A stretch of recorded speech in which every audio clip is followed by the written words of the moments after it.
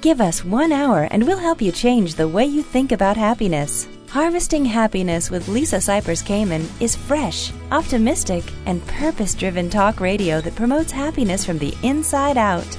Each week, Lisa spotlights trendsetters and change agents who offer sound emotional fitness tips for improving mental muscle tone and greater well-being. Guest experts include a diverse and proactive collection of the greatest thinkers and doers who are devoting their lives to creating a better world in which to live.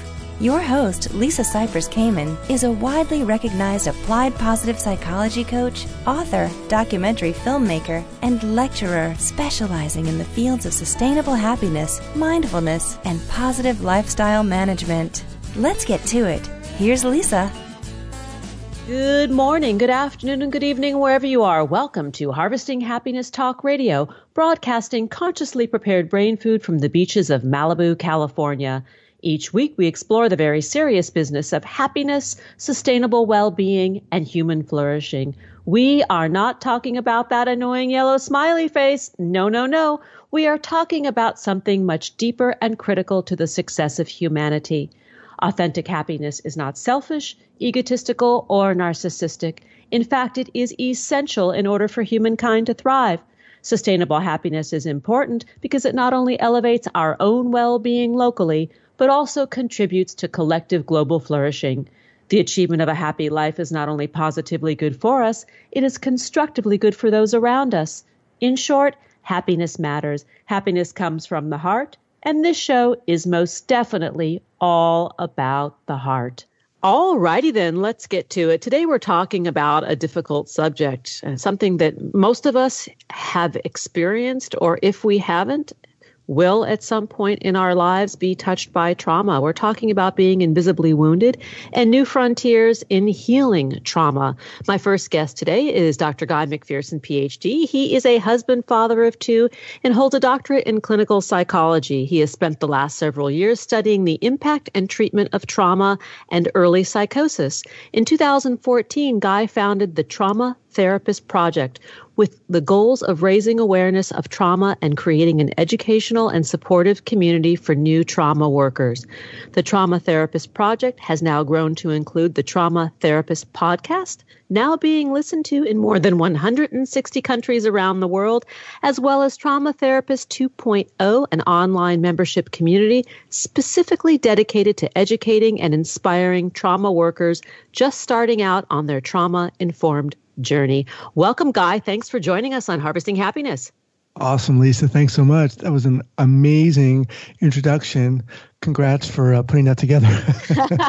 Well, that is our amazing producer, Andrea Mingeli. I'm bowing to her, doing a virtual bow. She makes us shine each and every week here, whether or not I'm feeling like I'm shining. But, you and I have something in common, and that is, besides sharing podcasts, each that we have a podcast, but it's this trauma work. And many people don't realize that I spend many of my days working in addiction and trauma recovery. And there is a unique calling to working with trauma. Talk a little bit about your experience. Yeah, that is a great question. And you've basically just opened up the door because there's so much that can be said about that. But personally, when I was younger, and a lot of this that I'm going to say wasn't really conscious, and I think until I started getting into a specific point, but just to give you guys some context, early on when I was, 10, 11, 12, I had been bullied. And that traumatic experience, and it definitely was a traumatic experience, really shifted the trajectory of my life, relationships, how I perceived them, how I perceived myself and self-esteem. And just to take an aside here, I think it's really important to point out or even to define what trauma is. And a lot of people think or associate trauma with PTSD and hence combat veterans, right, who maybe experience IEDs or combat trauma or have combat experience. But there are other kinds, and bullying can be one of them. Interpersonal trauma can be one of them. Abuse, physical abuse, sexual abuse, all these things can be, and I think it's important to emphasize, that phrase there, it can be traumatic. But when I got to, that experience really was an engine. It was, it gave me this kind of backbone and fire that I really didn't realize, or it didn't attribute to that. So when I got to graduate school, I knew I wanted to focus on trauma. When I got out of college, sorry, I'm jumping around here, but it's kind of feeds out like tributaries. It impacts a lot of things. When I got out of college, I was in art school, and I dropped out after a year, and I was got into music for a while. Then I started writing fiction, and I was writing about these characters who were focused and who were pursuing their heart, in a sense. And after a little while, maybe this is now 15 years ago, I was done writing for the day, where I was writing fiction. I was sitting in my room, and the phone rings. And Lisa, it had been this woman that I had been working with. I had known maybe a year prior we had worked with. And it turned out that she was calling all of her friends to let them know that she had AIDS. She had been living with it for 9 years, hadn't told anyone. And she was basically calling to say goodbye. And the courage in her voice, the strength in her voice, was just incredible to me. It was so inspiring, so much so that when I hung up the phone, I felt like her voice, that experience was like this flaming telephone pole through my chest, making me realize that I didn't have that strength. I didn't have that courage, and I needed to find it for myself. It kind of gave me this like existential fire, and I started taking these trips, survival courses, and mountain climbing things that for me, I felt I needed to find my courage. And on one of these was this survival course, and it was like 14 days out in the middle of nowhere with the Boulder Outdoor School of Survival. And one of the guys on this trip, there was like 15 of us with 3 guides. One of the other guys got really super sick, and the guides stay back. They were kind of waiting for the other members to step up. And we didn't know this, of course, but at that time, myself and this other girl, this woman, actually, we carried this guy. We encouraged him. We supported him for like 3 days. And that was the moment where I was like, this is what I want to do. I want to help people in this position, in dire situations. So I went back and I got my BA. Then I went back to graduate school. And around the same time, my brother came back from Iraq with PTSD, jacked up. I didn't know what was going on with him. But that experience really made me, and other more specifically subsequent experiences, made me want to raise the awareness of trauma and more specifically help newer trauma workers, people who are just getting into this field. Yeah.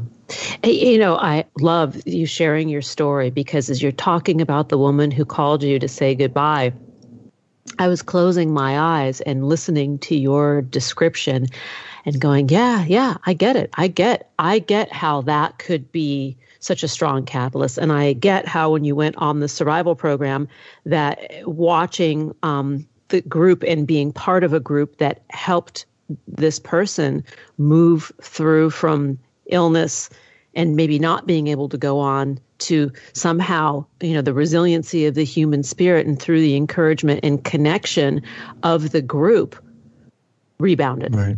And I think that's what the work is about. I mean, that's what trauma therapy and trauma recovery is. Yeah. I mean, I think you hit the nail on the head. A lot of the people who get into this field, not surprisingly, I mean, like you said at the top, right? Many, if not most people have experienced a certain type of trauma. And I think it's, again, important to put, like many things, just put trauma on a continuum, right? There are little ones and big ones. And most of the people who get into the field, have experienced trauma.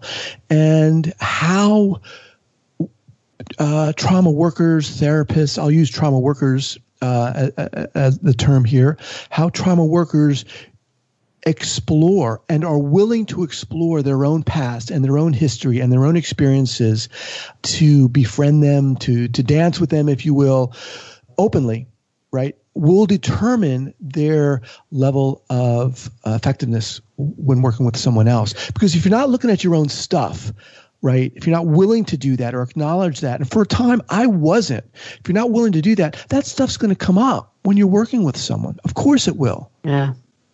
I'm shaking my head as you're talking about the willingness, and I want to bring up the concept of self-disclosure, because many of us have been trained in graduate school that you don't disclose your story, that, you know, you're really there holding space for the client. And I really challenge that, because without self-disclosing on an appropriate level that you have been through something that allows you to connect with that person when they are experiencing the dark nights of the soul, how can you heal? Right. And you can't, right? Yeah, you can't. The word I just want to pull out there, I think it's really important, appropriately. Of course, this has to be done appropriately and with boundaries and with ethics. Yes. As everything, you know, I'm sure you're talking about on the show. But, you know, and Lisa, something happened to me when I started doing my podcast and interviewing people, because when I went to graduate school, I was 36. I was, you know, older. I had kind of been around the block, you know, I had been in therapy, loved it, got a lot out of it. I had initially gone in for anxiety. And of course, other things pop up and you're like, oh, that's happening too, you know, but I was getting a lot out of it. And so when I got to graduate school, I thought, oh, I kind of have some stuff figured out. So to the degree that all I wanted, or all I was asking for, hungry for, was like, what's the book, the trauma book I need to read that's going to do it for me? What's that article by Bessel van der Kolk? You know, what workshop do I need to attend? Because that other stuff, I've got it. And man, was I way off base and deluded, because I didn't realize how important who one is, who you are, who I am, to that process. And you know, what you're saying about self-disclosing, really for me, it's being oneself, you know, showing up, being willing to do that. And again, that's not always easy. It seems so easy, but it's not always easy. It's not. We're going to need to go to a break in a minute or two. And I think it's this notion of authenticity, and the oh so fashionable vulnerability word is part of what is the requirement to do the trauma work, both as the practitioner, you know, the worker, and as the client / patient. And it's scary stuff, right? It's like, you know, when I wear my heart on my sleeve and I expose myself to you, you have me at my weakest, which is also at my most strong, if that makes sense, right? It works inversely. Right. And I think one of the reasons why it's so difficult, I mean, for the trauma worker, is it almost demands them. I was going to use the word invite, but it more so demands them to confront who they are, their experiences, whether they've had certain traumatic experiences that will come up, you know, triggers will happen. And if you haven't dealt with them, as one of my guests said, you know, you have to make sure whose issues you're working on when you're working with someone, because if it's your own, then you're in the wrong room. Right. Yeah. And the other way that this presents itself as challenging is when one's working with individuals who've been impacted by trauma, especially interpersonal trauma. That authenticity, that choice, that respect is exactly what's been ripped from them. There is the magic. Let's pause for a second, do the break, come back, dive in again. To learn more about Dr. Guy McPherson, please visit thetraumatherapistproject.com. On Twitter, he is at Guy C. McPherson. And on Facebook, Guy McPherson, PhD. Here comes the break. We'll be right back. And that is a promise. Wait. Before we go to the break, I want to talk with you about the joys of healthy eating. One of my go-to happy snacks is created by today's show sponsor, RX Bar. RX Bar has built a better whole food protein bar and lets its core ingredients do all the talking, with them listed on the front of the packaging. Each bar contains deliciously blended ingredients like egg whites, fruits, nuts, unsweetened chocolate, and spices like sea salt or cinnamon that add big taste to every bite. It's clean and simple, portable nutrition that's great for our busy lifestyles. RX bars come in 14 delicious flavors, including sweet, savory, chocolate, or fruit. There are even seasonal flavors, too. There's an RX bar with your name on it that will satisfy your on-the-go hunger. My new favorite is chocolate sea salt. I keep them in my purse and in the car. There's no added sugar, gluten, soy, artificial flavors, preservatives, or fillers. This means yummy, clean, and nutritious fuel in every bite. And here's the best part. As a listener of Harvesting Happiness, you will receive 25% off your first order. Visit rxbar.com/harvestinghappiness and be sure to enter the promo code harvestinghappiness at checkout. Once again, that's rxbar.com/harvestinghappiness. And don't forget to use the promo code harvestinghappiness. Now here comes the break. We'll be right back, and that's a promise. We know that life can be tough and that happiness can and does live alongside adversity. Connect with us on Facebook at Harvesting Happiness and follow Lisa on Twitter at Lisa Kamen for a daily dose of inspiration. We'll be right back after this quick break. Do you find yourself saying things like, "I'll be happy when," or "I'll be happy if"? Does the finish line for happiness keep moving? Does the bar keep getting higher? What's getting in the way of your happiness right now? Too much going on? Working too much? Not working enough? Having too many responsibilities? Not having enough money, enough time, enough space? The list goes on and on. It becomes difficult to see all that we have if we focus on scarcity. One thing I know for certain, happiness waits for no one, and sometimes we all need support. Are We Happy Yet? Is not another self-help book. It's a guidebook for learning how to harvest happiness through self-mastery, which is the key ingredient into building resilience, hardiness, grit, and emotional stability. Are We Happy Yet? 8 Keys to Unlocking a Joyful Life is available at Barnes & Noble, Amazon, IndieBound, and HarvestingHappiness.com. Each day we get to choose how we are going to show up for life, and at times we need tips for strengthening our well-being. Learn training strategies for greater emotional fitness and improved mental muscle tone at HarvestingHappiness.com. Hey ladies, before we return to the conversation, I want to talk with you about bra shopping. It's a drag. There's always lots of trial and error, and even then, the perfect fit can be elusive. What if you could skip the trip to the mall and find the perfect bra in minutes? I'm a loyal Third Love customer who shops from the privacy and comfort of my own home. It's true. I wear Third Love bras because they fit like a dream. It all starts with Third Love's online Fit Finder quiz, helping to identify your breast size and shape, and recommends the perfect bra style that fits right for your body. Did you know that 50% of all women fall between standard cup sizes? They're so obsessed with finding that perfect fit that Third Love invented half cup sizing. What I really love about Third Love is the comfort, fit guarantee, and rockstar customer service. If something's not right, you can send it back. No hassle returns and exchanges are always free and easy. Third Love knows there's a perfect bra for everyone, so right now they are offering 15% off your first order. Go to thirdlove.com/happiness to find your perfect fitting bra and get 15% off your first purchase. Once again, that's thirdlove.com/happiness for 15% off today. Now let's get back to the conversation. Welcome back to Harvesting Happiness Talk Radio. If you're just joining us now, we're talking about wholeness and healing of the invisible wounds that we as human beings experience. No matter what, we all want to live happy, joyful lives. And here's the reality, friends, is that in order to experience happiness, we also need to be willing to experience and embrace the hard things, the bad things that happen to us, and find our way back home to ourselves. And my guest today is helping others do just that, Dr. Guy McPherson, who is the founder of the Trauma Therapist Project. He also has a podcast of his very own on the same subject matter, and he is in the house, and we're continuing our conversation. So, Guy, let's refine the definition of trauma a little bit further for people? Because many people will say trauma, I haven't had any trauma in my life. What are some other areas that we can look at that might amplify or shed a light on sweet spots or soft spots?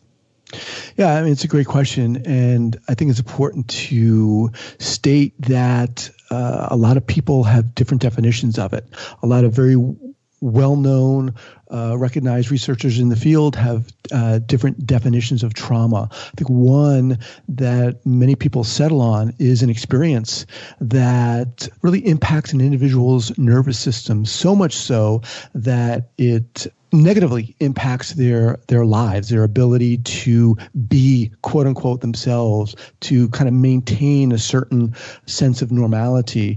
A lot of times this can manifest in depression or anxiety.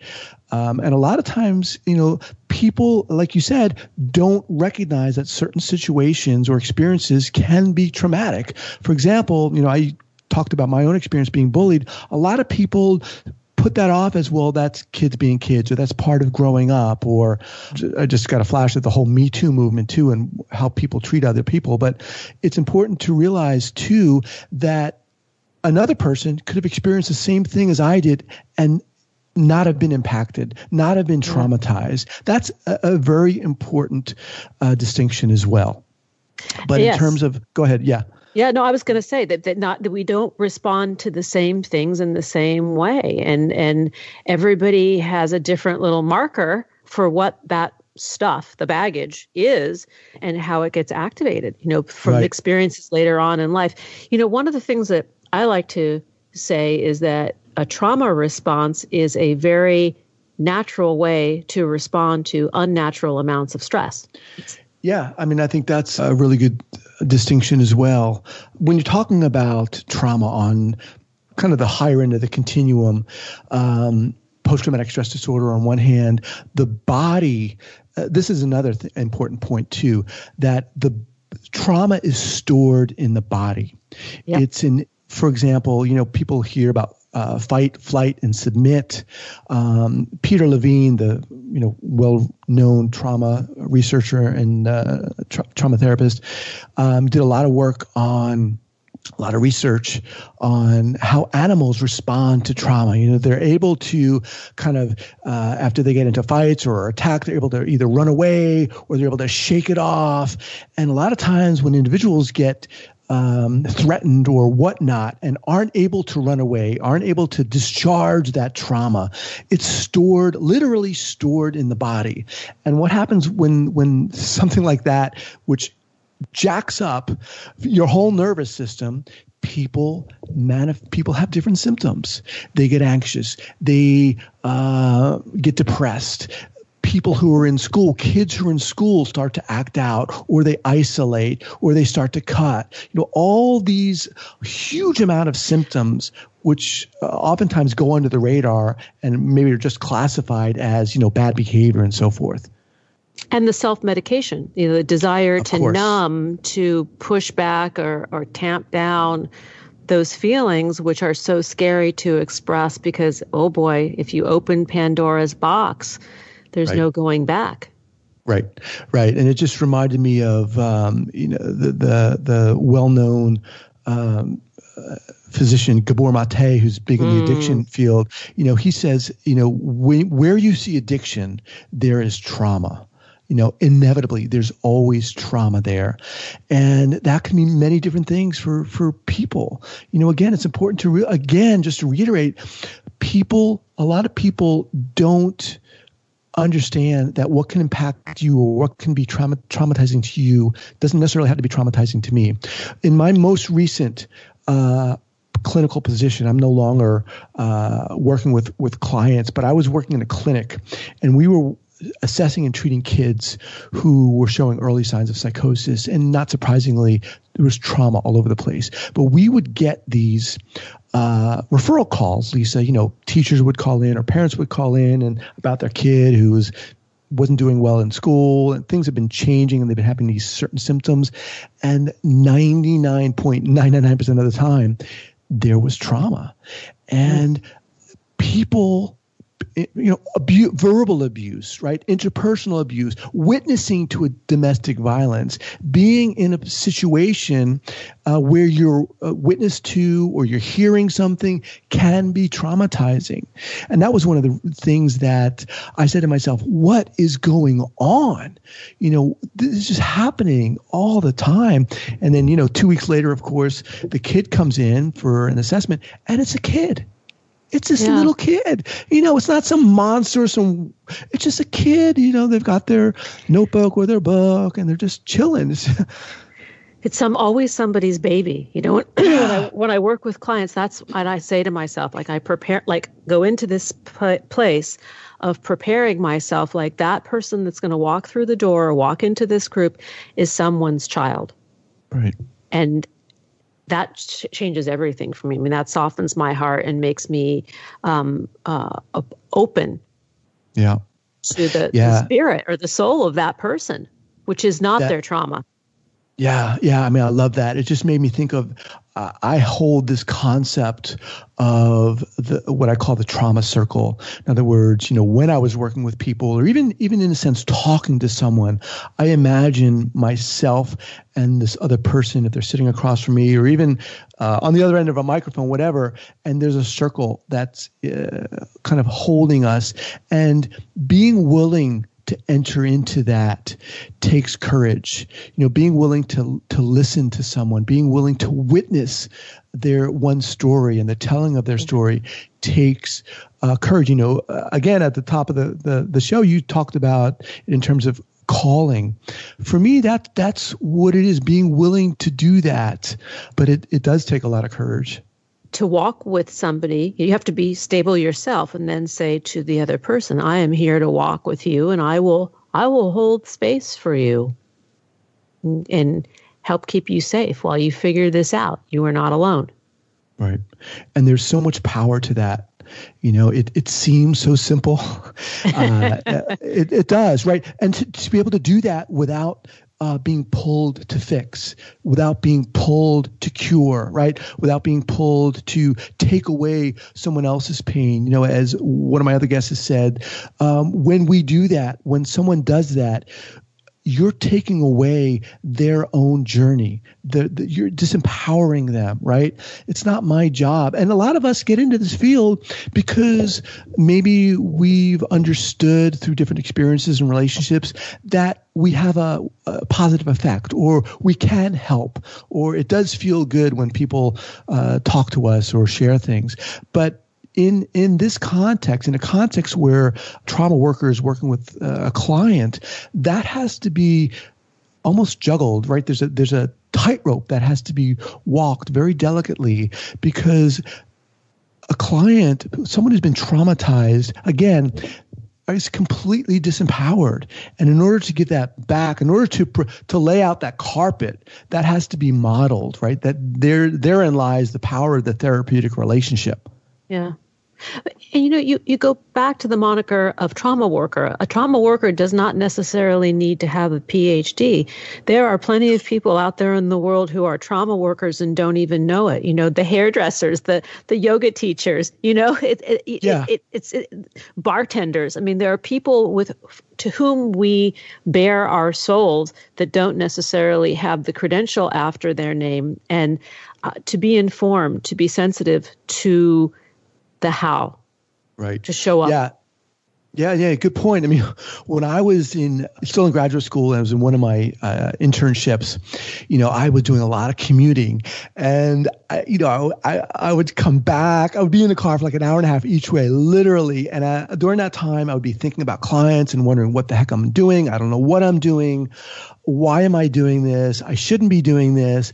And at the same time, I was listening to podcasts with entrepreneurs being interviewed, and they were just, doing amazing things with their lives. And I kind of said to myself, what if I did my own podcast and I interviewed, master trauma therapists to help newer therapists? And what happened was, Lisa, people started calling me who weren't, like you said, they weren't therapists or psychologists, but they were yogis or people who had been did a film or a documentary to support other people. So you're right. It's not you don't have to have a PhD, but there are counselors or social workers or whatever. And yeah, that's why I use that term trauma worker, because it's not, it can be a yogi. Yeah. So I get it. And that yogi needs to be informed in how he or she conducts a class, how he or she touches or doesn't touch, or the positions he or she asks the group to hold, to get into, And I think maybe that's the thing, is that what you're offering to your listeners and to people who are part of your platform is an awareness of not only how to work with this population, but also to recognize the vulnerabilities within themselves. Well, you just said it. Yeah, and that's it. And that's to do that, to create I think that whole point about vulnerability, like you said, is fodder for a whole nother discussion. But I think it's powerful. Yeah, we'll have to do that. You and I. Awesome. Let's do it. Well, we are out of time, but come back and hang out with me. The world needs more people like you. So thank you for the work that you're doing and the awareness and gifts that you're giving to people so they can better support one another. This is awesome. This is being the change that we wish to see. So thank you, Dr. Guy McPherson. To learn more, please visit www.thetraumatherapistproject.com. On Twitter, Guy can be reached at Guy C. McPherson. On Facebook, Guy McPherson, PhD. Here comes the break. We'll be right back. Nothing gives happiness like a free gift. Unwrap your present by signing up for Happiness Headlines, our monthly e-zine at harvestinghappiness.com. Stay tuned for more after the break. One thing I know for certain, happiness waits for no one, and sometimes we all need support. We all have the freedom to be happy, or the liberty to be miserable each day, regardless of external circumstance. Sure, things will inevitably happen in our lives that are out of our control. There is only ever one thing that is totally within our control: ourselves. When we have command of ourselves, we are better prepared to handle life and bounce back more quickly when challenges arise. Whether you see the glass as half empty or half full, the glass has the capacity to hold more. You have the capacity to be happier. The tool to harvesting your happiness is within your grasp. Are we happy yet? 8 Keys to Unlocking a Joyful Life is available at Barnes & Noble, Amazon, IndieBound, and harvestinghappiness.com. Each day we get to choose how we are going to show up for life, and at times we need tips for strengthening our well-being. Learn training strategies for greater emotional fitness and improved mental muscle tone at harvestinghappiness.com. Welcome back to Harvesting Happiness Talk Radio. If you're just joining us now, I urge you to download and share this podcast. Why? Because sharing is caring. It's kind, free, legal, available 24/7. And we're talking about something that has touched or will touch all of us at some point in our lives, and that is trauma. We're talking about healing those invisible wounds and new frontiers in the process. My next guests are doing just that. Terry Ann Walling and George Gerard. Terry Ann Walling is a founding partner of Purple Fire Publications and a co-author with writing partner George Gerard of the newly released book, Permeate and Penetrate, Trauma and Reformulation Poetry.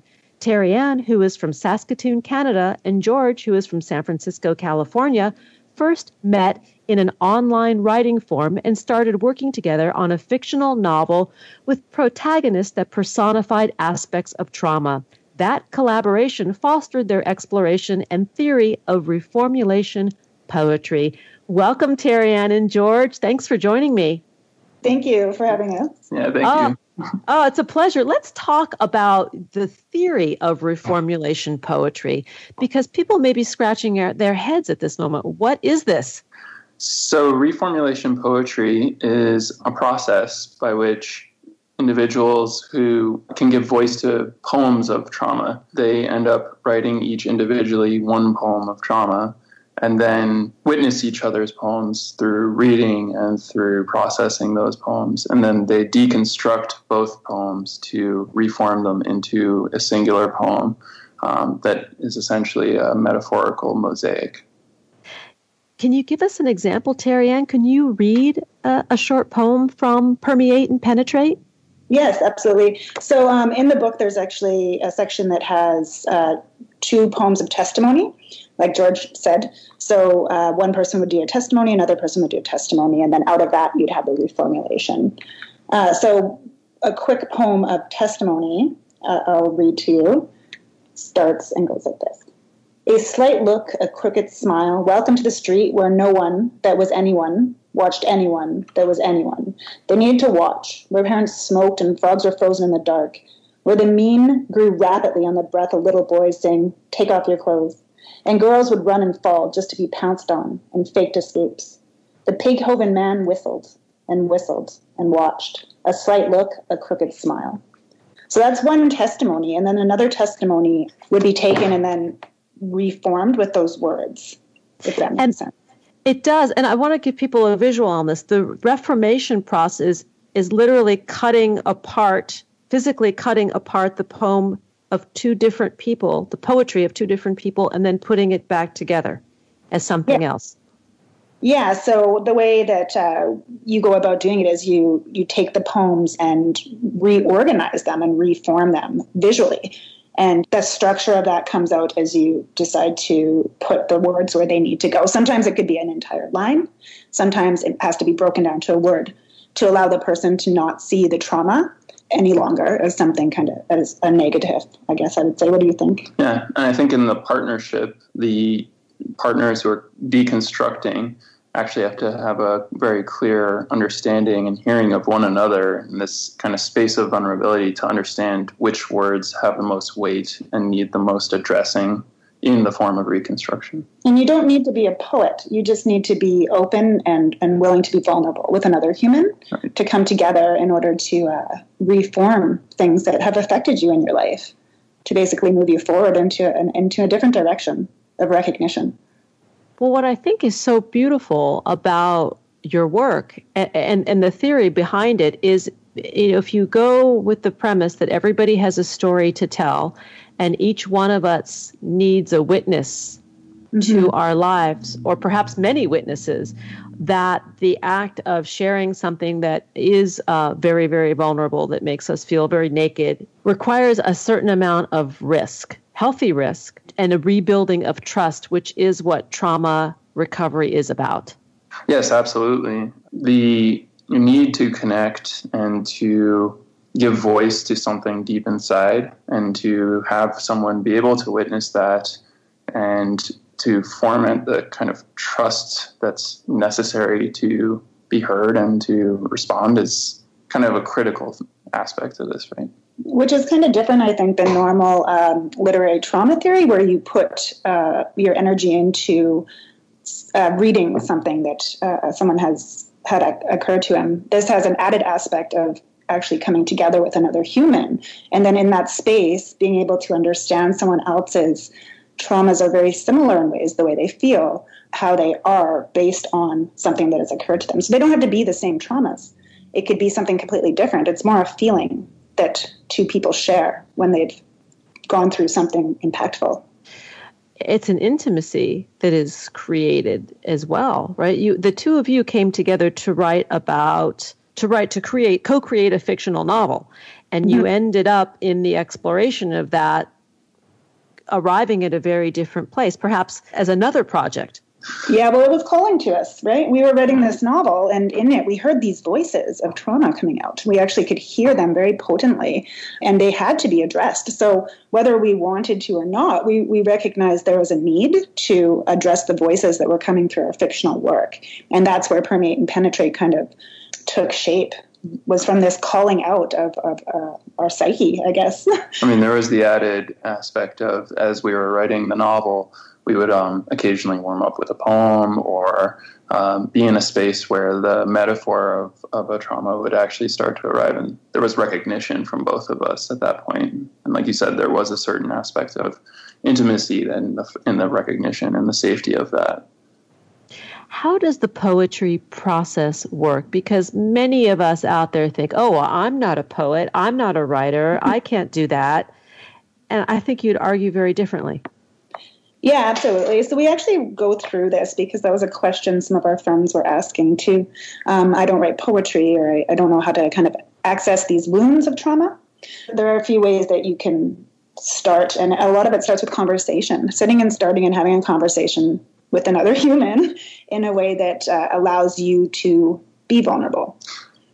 And it's kind of critical to remember that we're accessing something that's deeply embedded.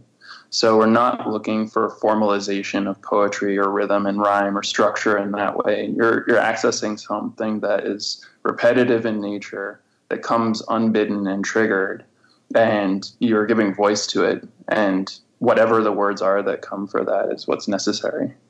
It doesn't need structure. Yeah, these words, these traumas have actually penetrated your mind, and therefore when you write them out, structure isn't really necessary. So you sometimes might just get a word that repeats and repeats and repeats, and that's okay. And that's where you don't need to be a trained poet or trained writer in any way at all. Right.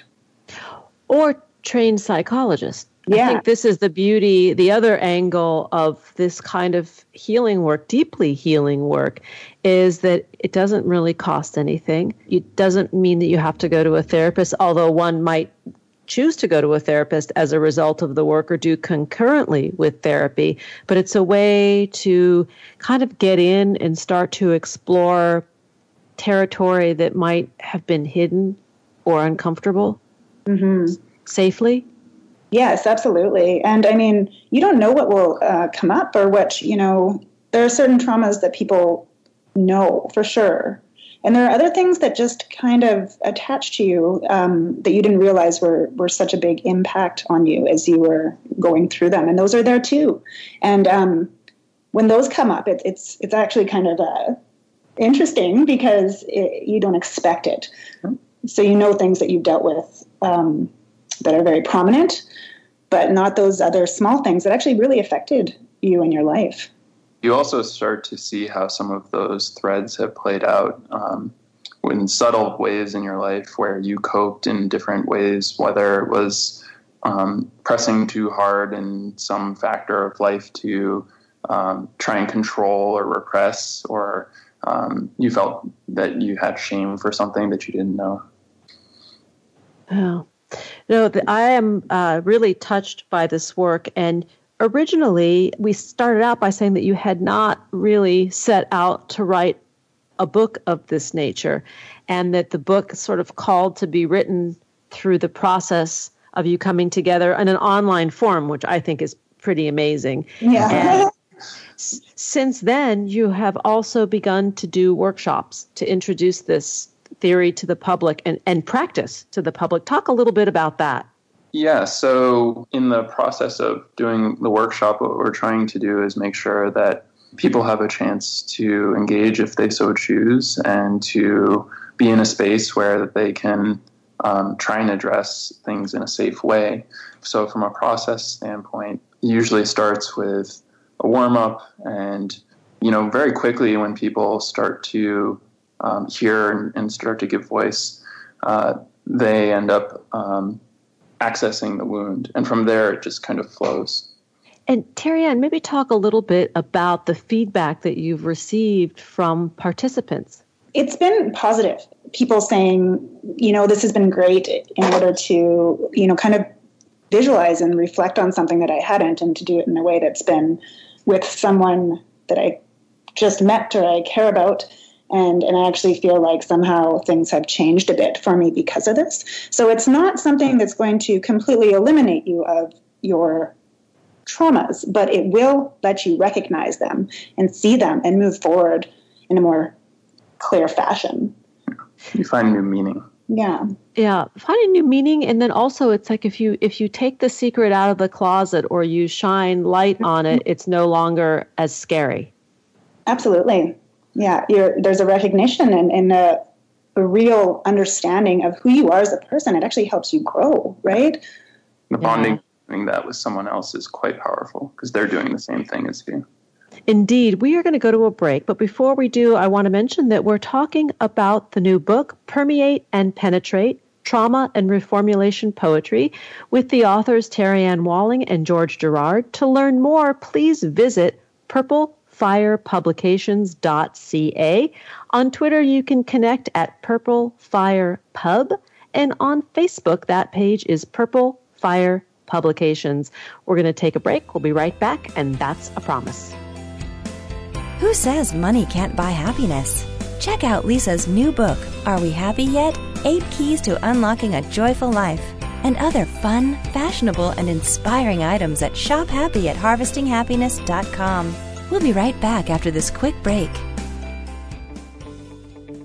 Do you find yourself saying things like, I'll be happy when, or I'll be happy if? Does the finish line for happiness keep moving? Does the bar keep getting higher? What's getting in the way of your happiness right now? Too much going on?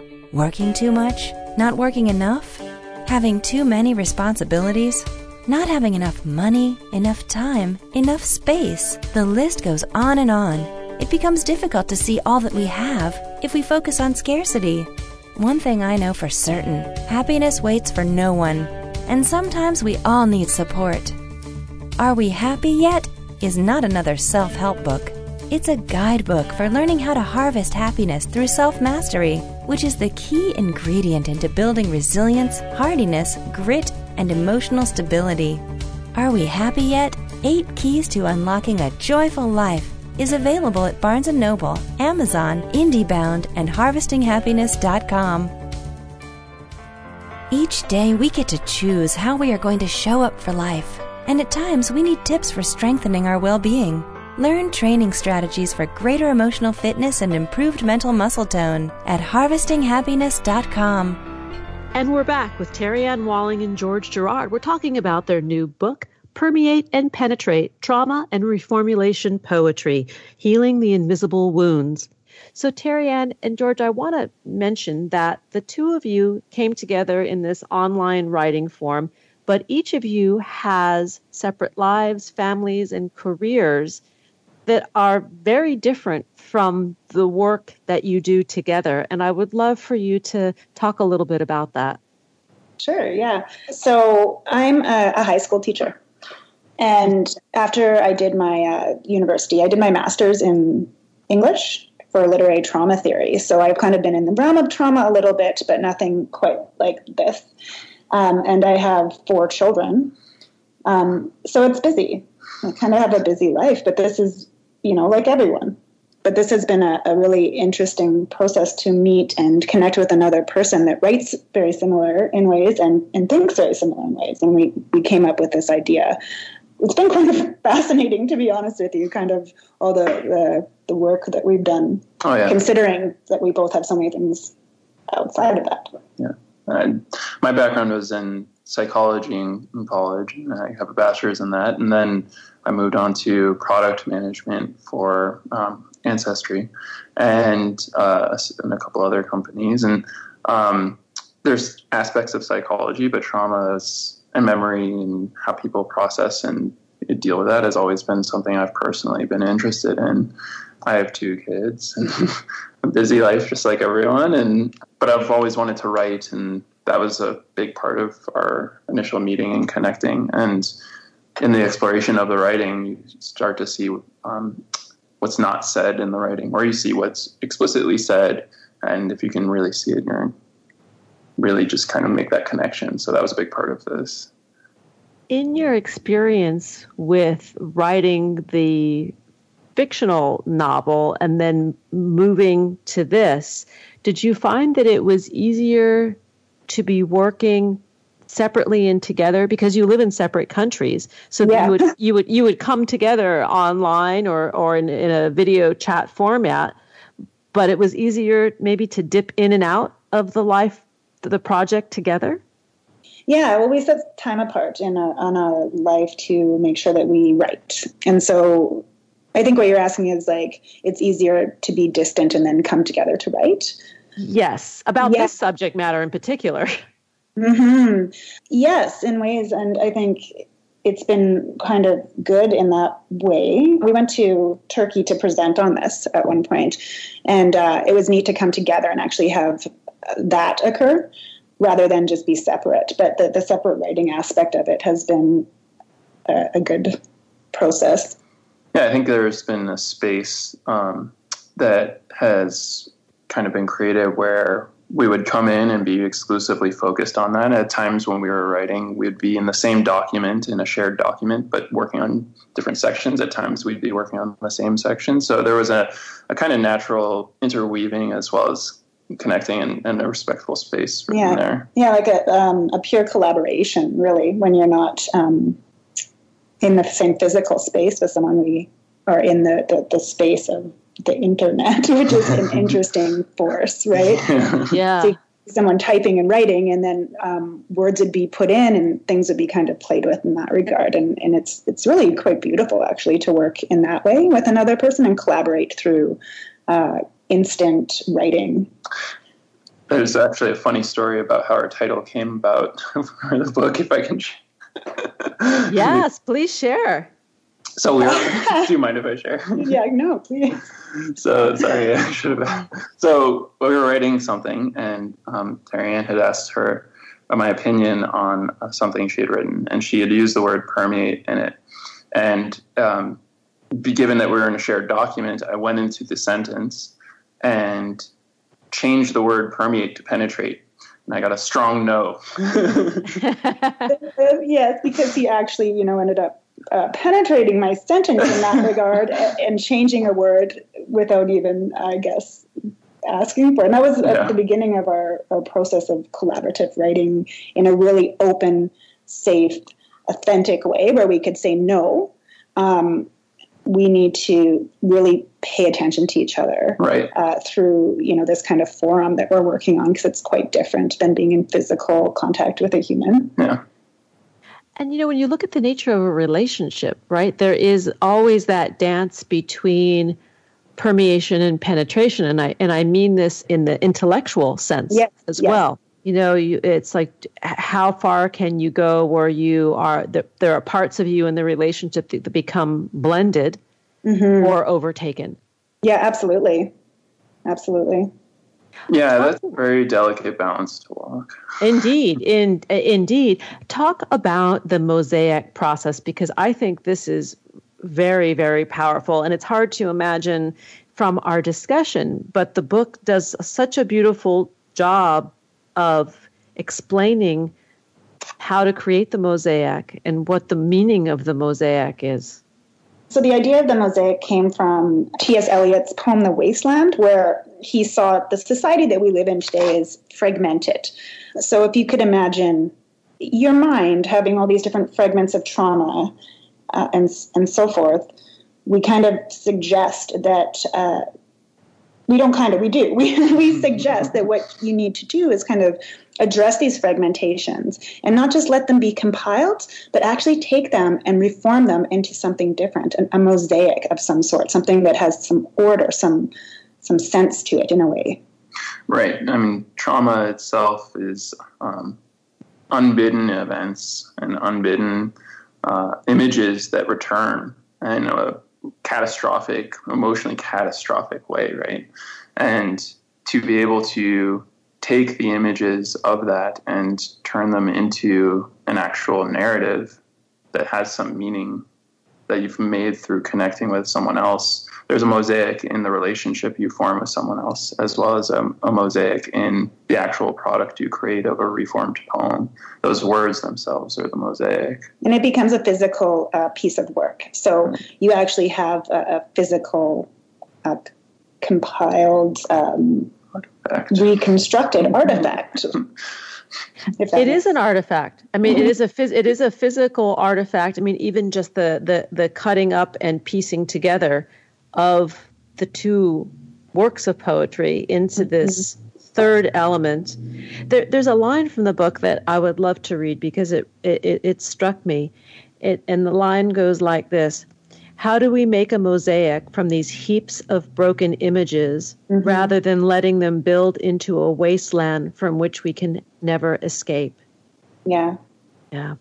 That's the question, right? And it's true. There is some kind of feeling that you have where you feel pressure and like compiled bits of things that you just can't address, and you might not even understand why they're there. And once you start sifting through them and working with another human and feeling what happens when you start to reform and make something new, there actually is a weight that is lifted. Yeah. I see this as a very, very powerful tool for healing, and I'm gonna be testing this process with some of my clients, and I'm gonna share with you what they create. But what I think the application of this is so valuable for is it's very vast, right? You've got soldiers who are returning home from war, people who are victims of crimes, children who have survived, horrible ordeals, and ways in which to slowly suss out or tease out the trauma and release it. I see this as being a very gentle and connected way of doing so. Yes. Yeah, and that's what we've tried to do as we wrote this, is to be really aware of other humans and how they will be also reading it. So the book itself kind of is gently allowing people to see that too. It's also really emphasizing the space of giving it a try and understanding that it's not a catch-all fix. It's a process that is ongoing that should try and address. And if it doesn't address in the moment or for whatever reason, then that doesn't mean that there was something wrong done or there was a failing on the part of each person. It's a human process of trying to find meaning and to respond to what pains and wounds we have inside of us. And any human, in theory, could do that. Yeah, and look at another person and say, hey, I know, and you can feel it. We are almost out of time, and I'd love for you to read one of the reformed pieces of poetry before we go. Yes, so this is one of the reformulations that was a personal one, and I'm just going to read it. Want buds like a powerful sun. I feel the heavy and somewhat sweet air. Wherewith this boy things are this way. There is an innocence of youth. I mean, drops I feel and I see you near me like a spirit guide. I suppose I'm barely this, blind, souled, and corpseified bitter. What? No, don't sell them. Fingers trace the mind, chest to chest, peach breast next to you, an inner unleashed howl I feel. I'm the light of this excitement. Oh boy, eat, for that is the way of need. Put the highest path before me, and I will continue forward. What, me? Ashamed of the small room, large room, brown carpet, all rooms, the boy, money, crooked, gnarled toy? No, no. I look up into thoughts only, sealed in pen, polish the vault. But this way requires a spirit guide, formed in the rocks, pressure points the darkness, and locked away in unity. I am this way no longer blind. So that's two poems put together into one. So that's why there's a little bit of length. Yes. Yeah. No, it's beautiful. And I invite listeners to further explore Permeate and Penetrate by Terry Ann Walling and George Girard. To learn more, please visit purplefirepublications.ca, on Twitter at purplefirepub, and on Facebook, Purple Fire Publications. Thank you, Terry Ann and George, for being with me today. Thank you so much for having us. It's a pleasure. And to share the work. The work, once again, is a collaboration between Terry Ann Walling and George Girard, exploring reformulation poetry theory for wellness, wholeness, and healing. We have flown through another hour of purpose-driven media designed to inspire and delight you, our listeners, to create more joy in your lives and within your communities. Here are a few thoughts before we part. Happiness is not a destination. It cannot be bought, sold, or traded. Happiness will never invite you to the party. It simply comes down to a choice to show up each and every day in the world with passion, purpose, place, and meaning. Thanks for joining us on Harvesting Happiness Talk Radio. This is Lisa Cypers-Kamen, and my guests today, Dr. Guy McPherson, Terry Ann Walling, and George Girard, wishing you kind thoughts, kinder words, and the kindest of actions. Until next time, remember, happiness is an inside job. Happiness is your inside job. Go out and rock your day. Thanks for joining us on Harvesting Happiness Talk Radio with Lisa Cypers-Kamen. Join us each and every Wednesday for a brand new episode of consciously curated talk radio from the heart. Keep harvesting your own happiness anytime from the comfort of wherever you are with hundreds of free downloadable podcasts from our libraries on TogiNet, iTunes, and SoundCloud. In a complicated world seemingly driven by non-stop negative news, Lisa's mission is to celebrate the upside of life and seek the silver lining of our challenges by transforming them into uplifting growth opportunities for all. To learn more about Lisa's global consulting services, please visit harvestinghappiness.com. Spread more joy by liking us on Facebook at Harvesting Happiness and following Lisa on Twitter at Lisa Kamen. Harvesting Happiness Talk Radio is produced in collaboration with TogiNet Radio, KBUU, RadioMalibu.net, and is available on PRX, the Public Radio Exchange.